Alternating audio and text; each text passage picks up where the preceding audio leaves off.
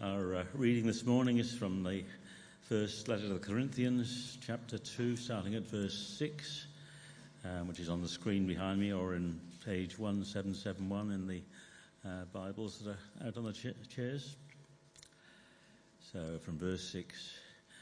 We do, however, speak a message of wisdom among the mature, but not the wisdom of this age or of the rulers of this age who are coming to nothing. No, we declare God's wisdom, a mystery that has been hidden and that God destined for our glory before time began. None of the rulers of this age understood it, for if they had, they would not have crucified the Lord of glory. However, as it is written, what no eye has seen, what no ear has heard, and what no human mind has conceived, the things God has prepared for those who love him. These are the things God has revealed to us by his Spirit. The Spirit searches all things, even the deep things of God. For who knows a person's thoughts except their own spirit within them? In the same way, no one knows the thoughts of God except the Spirit of God. What we have received is not the spirit of the world, but the Spirit who is from God, so that we may understand what God has freely given us. This is what we speak, not in words taught us by human wisdom, but in words taught by the Spirit, explaining spiritual realities with Spirit-taught words. The person without the Spirit does not accept the things that come from the Spirit of God, but considers them foolishness and cannot understand them because they are discerned only through the Spirit. The person with the Spirit makes judgments about all things, but such a person is not subject to merely human judgments. For who has known the mind of the Lord so as to instruct him? But we have the mind of Christ. Thanks for reading, Ian. I want to start this morning with a word of wisdom from the Trinity Church Unley office from Jack Page this week. This is what Jack told me. He said, "Knowledge is knowing that a tomato is a fruit. Wisdom is knowing not to put the tomato into a fruit salad." Words of wisdom from Jack Page. I tell you this information, and Jack reminded me of this because, well, we were talking about the idea that not all knowledge is the same, that not all wisdom is the same. Today we're looking at the second part of 1 Corinthians chapter 2, and it's all about wisdom. But while it's about wisdom, it clearly separates wisdom into two different types. On one side, we've got worldly wisdom, and on the other side, we have the other type, spiritual wisdom. In fact, this passage also has a lot to say about the Holy Spirit. When we started our series on 1 Corinthians, you might have remembered that I read a sentence from Brian Rosner's really thick commentary on 1 Corinthians about why we should study 1 Corinthians. And Brian said this, he said, "No book in the New Testament, even Paul's letter to the Romans, does more to explain the grace of God, the lordship of Christ, and the work of the Holy Spirit." Already so far in this series, we've seen something of the grace of God. We've seen that as we looked at the first part of chapter 1.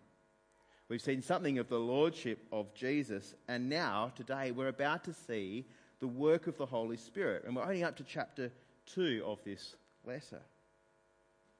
I reckon many of us will be fascinated by the Spirit. Spirit seems kind of mysterious, and we're often not quite sure what to think or what to say when it comes to the Holy Spirit. And so today, I hope you see how the Spirit works, firstly in the apostles, but also in the church, and I think by extension in our lives today.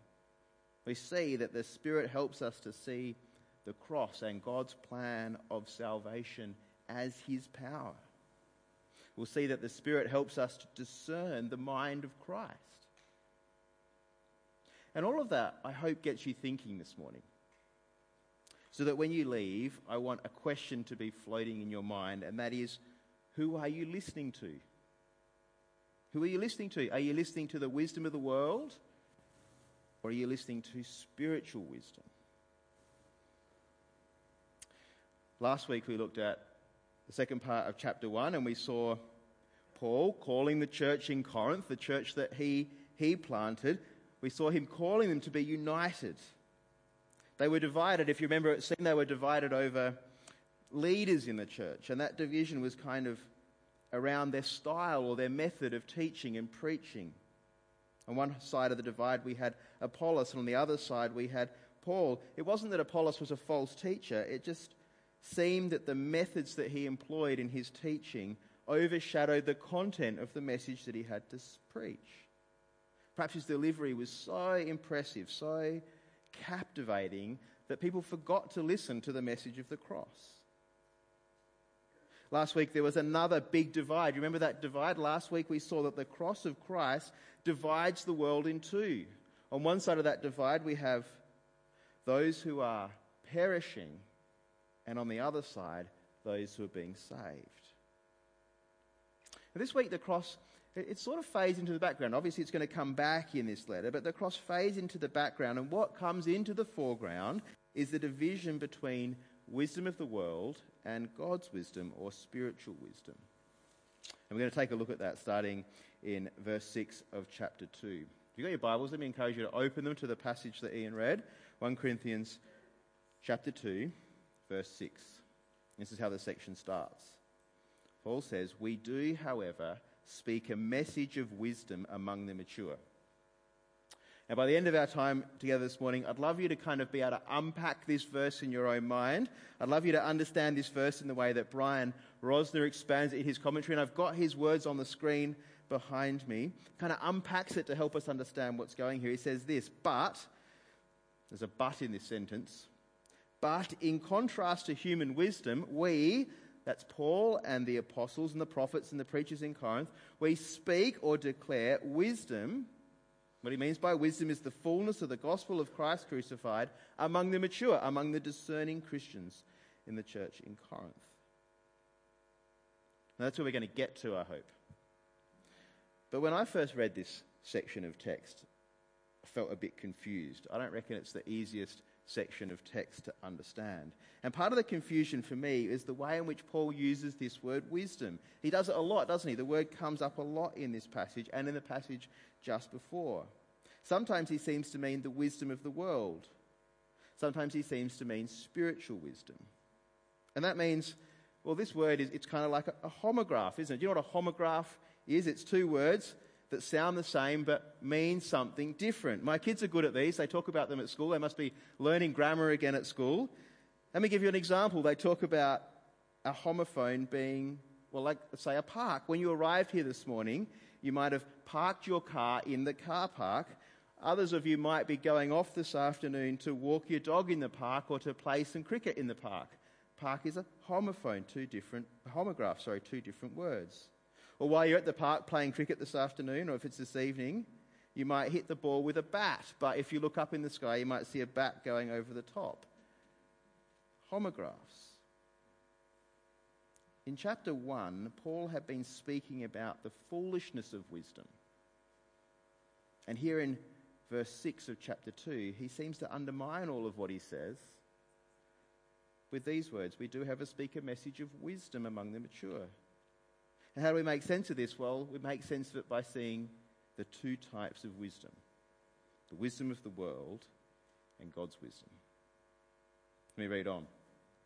"We do, however, speak a message of wisdom among the mature, but not the wisdom of this age or of the rulers of this age who are coming to nothing. No, we declare God's wisdom, a mystery that's been hidden and that God destined for our glory before time began." Do you notice how Paul starts to differentiate or contrast these two types of wisdom? He does it by their permanence. The wisdom of this age, Paul says, like the rulers of this age, well, that'll come to nothing. And that's contrasted with God's wisdom, which is destined for glory before time began. The wisdom of this age is going to fade away. It'll come to nothing, says Paul. Does that sound familiar to you? I reckon Paul's onto something here. Let me give you an example. I remember when I was growing up seeing something like this photo that's on the screen, seeing one of these on my dad's desk. Does anyone know what this is? A few of you. This is a slide rule. It's a very complicated looking thing. You needed to be taught how to use it. You needed wisdom to use this? Who has that wisdom? Well, not me. And by looking at the hands that went up in the room, very few of you who are under 60 know anything about these things. In another 30 years, I don't reckon anyone will know what these are. The wisdom of the world fades away, doesn't it? God's wisdom, on the other hand, while it's been hidden, it has been destined for glory since before time began. God's wisdom has permanence. So that's one way of differentiating. The wisdom of this world is fading away. God's wisdom has permanence. The next way that Paul differentiates is look at who has this wisdom. Who has this wisdom? Well, it's not the rulers of the age when Paul was writing, is it? Look at verse 8. None of the rulers of this age understood it, for if they had, they would not have crucified the Lord of glory. Here I think the idea is that the rulers, well, it's not just they didn't hear what Jesus had to say with their ears, but they didn't accept or they didn't embrace Jesus. They didn't accept him as Lord, and so they crucified him.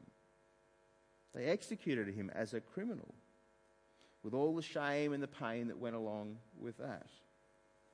The rulers of Paul's age did not understand God's wisdom. So if it's not the rulers who understand God's wisdom, who then is it who does understand? Who's the we in this passage as you read it? And I think the we in this passage is the apostles, Peter and Paul and the others who are set aside and who are commissioned, like we commissioned Bonnie this morning, but who are commissioned specifically by Jesus to teach about God's wisdom. The apostles, the preachers of the day. Okay, so far we've seen two types of wisdom in this passage: worldly wisdom and spiritual wisdom. Now, of course, there is a place in the world for worldly wisdom, isn't there? If there wasn't any worldly wisdom, the lights wouldn't come on when we turn them on in the morning, the car wouldn't start, there'd be no point in going to school. It's not that there's no place for worldly wisdom, but Paul wants us to see that there's another wisdom, not of this age, a wisdom that concerns that which has been hidden. Now, if the message has been hidden, how do the apostles come to possess this wisdom? And the answer of that question is in verse 9. Let me read on. Look down in your passages from verse 9. However, as it is written, what no eye has seen and what no ear has heard and what no human mind has conceived, the things God has prepared for those who love him, these are the things that God has revealed to us by his Spirit. This is an interesting quote that Paul uses here. It looks like it most likely that it comes from somewhere in Isaiah, but there is a little bit of conjecture about this. Most of the scholars are a little bit unsure what's going on here. I like what William Taylor, a preacher in the UK, says. He points out that Isaiah 64 comes just before Isaiah 65, and Isaiah 65, if you remember, speaks about the new creation and all the things that happen in the new creation. And William makes this point. He says, what academic or what scientist or what philosopher could look with all their worldly wisdom, with all that their eyes and ears can tell them about this world, and then conclude that God's plan is to make all things new? That what lies ahead is a new heaven and a new earth. That's not possible with worldly wisdom. We only know these things because they've been revealed by the Spirit of God to the apostles and to the prophets. Okay, so if you've got your outline there, we're up to kind of point 2. It's a bit of a silly point, but do apostles go to university or do apostles go to trade school? And I want to suggest that apostles gain the wisdom of God in a more kind of like trade school environment than in a university environment. At least as I understand it anyway, when you go to trade school, the master reveals or shows the apprentice something that is to be done. So as I understand it, an electrician sees with their eyes how to wire a power point. It's revealed by the master and they go away and do it. At least my experience at university was quite different. You kind of read books and the wisdom kind of washes over you and you discover it for yourself. The apostles, they know the thoughts of God because it's been revealed to them by the Spirit. That's one of the two ways in which we see God at work in this passage. The Spirit reveals God's plan of salvation to the apostles. And I suggest that were it not for this revelation, the apostles would be none the wiser. I think that's the gist of what Paul's saying in verses 11 and 12 in this passage. Without revelation, you can't know God's mind. Unless his mind is revealed to you, you can't know what's going on in God's mind. I'll borrow another illustration from William Taylor. I want you to do an exercise for me. I'd like your eye to just settle on someone else in the room. I don't want any evil eyes or any wandering eyes, but just kind of pick out someone else in this room, just for a moment. Now concentrate really hard. Concentrate hard and focus. What's in that person's mind? Work hard, concentrate. What's in their mind? Now, I reckon you could hazard a couple of guesses about what's in their mind. Things like, did I turn the oven off before I left this morning? Or maybe, what am I going to make for school lunches this week? Or I must remember to feed the cat tonight. Or when is this preacher ever going to finish? There are some of those things that are going through their minds. But here's the truth of the matter. No matter how hard you try, you can't read someone's mind. Have a look with me at verse 11. For who knows a person's thoughts except their own spirit within them? In the same way, no one knows the thoughts of God except the Spirit of God. Does it make sense? And so Paul says, what we have received is not the spirit of the world, but the Spirit who is from God, so that we may understand what God has freely given us. See, spiritual wisdom is concerned with the things of God, with the thoughts of God. You can't see those things with your eyes or hear them with your ears. They have to be revealed by God's Spirit. I think we often wonder about the role of the Spirit. What's the Spirit's job? What does the Spirit do? How can we get the Spirit? What's the point of the Spirit? Can you see here how the Spirit works? The Spirit reveals to the apostles the things of God. And that in turn then enables the apostles to speak and explain spiritual realities with Spirit-taught words. That is, the Spirit gives the apostles words to teach and to speak about the things of God. How does the Spirit work? Reveals to the apostles the things of God. They then can speak them to us. Okay, the last section that we're going to look at today is verses 14 through to 16. And what makes these verses interesting is that the attention switches away from the apostles to those in the church in Corinth, and I think by extension to us today. Let me read these verses to you. The person without the Spirit does not accept the things that come from the Spirit of God, but considers them foolishness and cannot understand them because they are discerned only through the Spirit. The person with the Spirit makes judgments about all things, but such a person is not subject to merely human judgments. For who has known the mind of the Lord so as to instruct him? But we have the mind of Christ. You see here that Paul has shifted from the apostles to the people in the church. Again, there are two groups. The comparison is the divide between the person with the Spirit and the person without the Spirit. The person without the Spirit doesn't welcome or doesn't believe the things that come from God. By name, they don't believe or they don't welcome the wisdom of God who sent Jesus to redeem the world through the cross. Why does the person without the Spirit not do this? Well, Paul tells us it's because they consider these things to be foolishness. It's kind of the idea we saw in chapter 1, isn't it? I want you to see this is a really sad thing in a way. Here's Brian Rosner again. The reason for this rejection is that such a person judges this message to be foolishness. The person without the Spirit is volitionally prejudiced against it and rejects it in unbelief. Brian goes on to say this is about as negative a statement as you can find in all of Paul's letters about the human condition outside of Christ.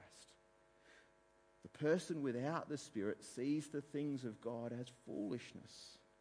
They're almost preconditioned to see it that way. Great reason for us to want people to know God, right? And the flip side of this is those who have the Spirit, Those people are able to make judgments, or perhaps put a different way, those people are able to make inquiries into all things. Those with the Spirit then are able to bring their challenges and petitions to God through the Spirit, and in doing so they discover how the cross of Christ and how the wisdom of God applies to their situation. Paul goes on to quote from Isaiah 40, and it's worth turning there in your Bibles to see what Paul's doing here. I think I've got the words on the screen, but if you could turn to Isaiah 40, that'd be a good thing to do. Isaiah 40 is a chapter of comfort and hope for Israel. And from verse 12, there's a series of rhetorical questions that all in Isaiah expect the answer, no one. I'm going to read from Isaiah chapter 40, verse 12. This is what Isaiah says. Who has measured the waters in the hollow of his hand, or with the breadth of his hand marked off the heavens? The implied answer to that, of course, is, well, no human person. Who's held the dust of the earth in a basket, or weighed the mountains on the scales and the hills in a balance? And again, the implied answer is no human person. Who can fathom the Spirit of the Lord, or instruct the Lord as his counselor? This is the quote that Paul uses here. And in the context, the Spirit of the Lord could be translated as who has comprehended God's plan of salvation. And again, the answer is no one. Who did the Lord consult to enlighten him, and who taught him the right way? Who was it that taught him knowledge or showed him the path of understanding? Again, the answer is, well, no human person has taught God these things. Who's known the mind of God? The implied answer from Isaiah is no one. But what does Paul do here? He gives us the New Testament answer, a correction. He says, we have the mind of Christ. It's not some esoteric wisdom, is it? A mindset. We have the mindset of Christ. And we have the mindset of Christ because it's been revealed by the Spirit of God. Perhaps you're sitting here today wondering, do I have God's Spirit? Maybe you're wondering, how can I get that Spirit? Maybe you've kind of in the past equated God's Spirit to some sort of mystical experience, and maybe you're wondering if you got enough of that Spirit. Was the mystical experience powerful enough for you to get it? How do you know if you have the Spirit? How can you be sure? And come with me to Ephesians chapter 1, verse 13. I think it's on the screen again. This is Paul again speaking this time to the church of Ephesus, and he says this, and you, verse 13 of Ephesians chapter 1, and you also were included in Christ when you heard the message of truth, the gospel of your salvation. When you believed, you were marked in him with a seal, the promised Holy Spirit, who is a deposit guaranteeing our inheritance until the redemption of those who are God's possession to the praise of his glory. If you've heard the message of truth, the gospel of salvation, if you've believed that message of truth about Christ crucified, then when you were believed, it says here, you were marked in Christ with a seal, the promised Holy Spirit. Do you believe Jesus is Lord and Messiah? Are you seeking to follow him? If your answer is yes, this is evidence, isn't it, of the Spirit at work in you. If it were not for the Spirit, then you'd see these things as foolishness. If you don't, the Spirit's at work in you. Maybe today you're here because someone's invited you along. Maybe this is the first time you've thought about God's wisdom or about the Spirit of God. Maybe you'd like to know more about this, about what God is doing in the world. What are you to do if that's where you are today? Can I encourage you to speak to the person who brought you along and ask them to get you a copy of one of the Gospels to read. We have some out on the hall table. You're very welcome to take one of those. Take a Gospel and read about the life and the work of Jesus. And as you read, ask God to give you his Spirit so that you might understand the words that are written there. Ask him to understand the truth of what you're reading. Matthew's Gospel is a wonderful promise in chapter 7 about what happens when we ask. It says this, ask and it will be given to you, seek and you will find. Knock and the door will be opened to you, for everyone who asks receives, and the one who seeks finds, and to the one who knocks, the door will be opened. Ask God to reveal these things to you by his Spirit. Well, as we wrap up this section today, let me ask you a question. Who are you listening to? Are you listening to the apostles' teaching? Or are you getting distracted by the wisdom of the world all around you? Paul here is speaking a message of wisdom among the mature, it says in verse 6. And they're mature because they are discerning, and they're discerning because they have the Spirit of God at work in them, and yet Paul's still speaking to them about things of the Spirit. And his aim is to encourage them to change the way they live, to mature as Christian people. For those in the church of Corinth, we'll see in the coming weeks that they have a ways to go with this still.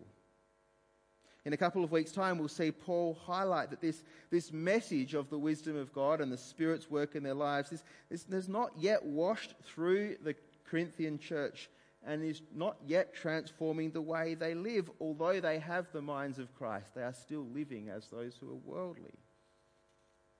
And my question to ask is, are we? Or are you? Maybe you wouldn't call us worldly.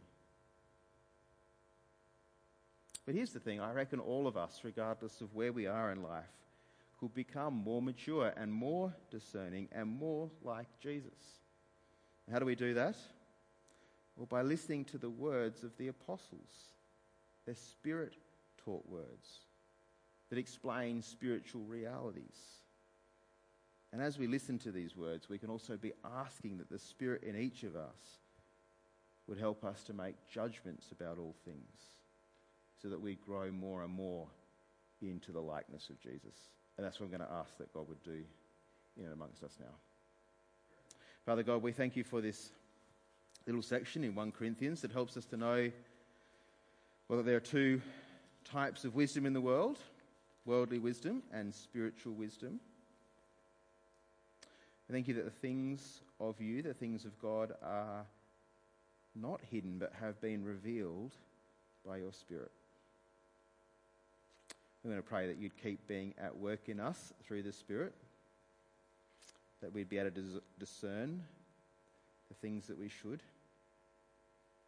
that we'd make inquiries of you, and that as we do so, we'd become more and more like your Son, Jesus. Amen.